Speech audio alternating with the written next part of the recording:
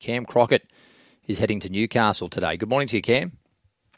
Hey, mate, how are you? Very well, mate. You've got Invasive Dreams in again today, race 5, number 6, and gee, it was a win there at Scone last start. That was that really hot day, and this filly's just got a remarkable finish on her, hasn't she?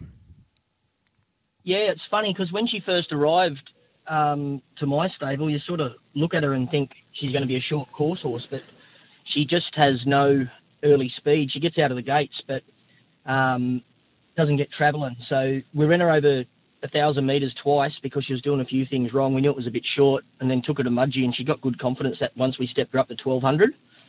After that, went out to Canamble, ran a good race, but didn't like the track, so we gave her a little bit of a freshen up, a little bit of a reward, and she came back super. I actually thought she might have been a bit underdone that day, but she raced really well.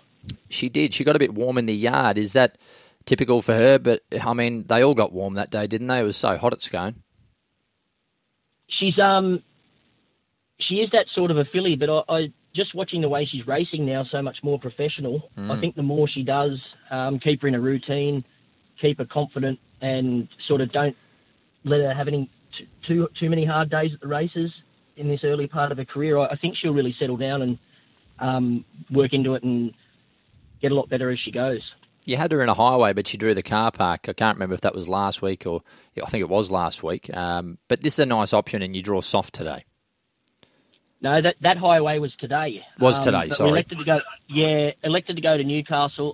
I'd like to think she can get to highway grade, but with that big field and the wide draw, just thought it was a better option to go to Newcastle to keep her ticking over. And hopefully, if she runs well today at provincial level, a couple of weeks we might head down to a highway. You've got Saturn Star in race 8, number 4 as well, newcomer to the barn. He promised a lot early, this guy. He won that hot maiden on debut, and he's just lost his way. Do you think you can turn him around? I'd like to think I could, but he's actually not running, mate. He's going to be scratched today, so he won't go round today. All right, mate. Well, listen, good luck with Invasive Dreams. Let's hope she's launching over the top again today. Hopefully, mate. She's got the right rider.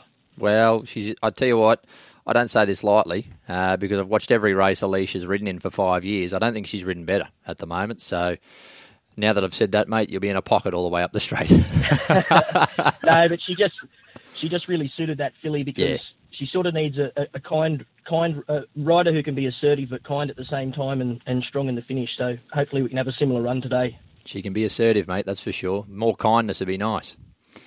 You'd know more of that than I would. Exactly, buddy. You have a great day, Cam. See you, mate.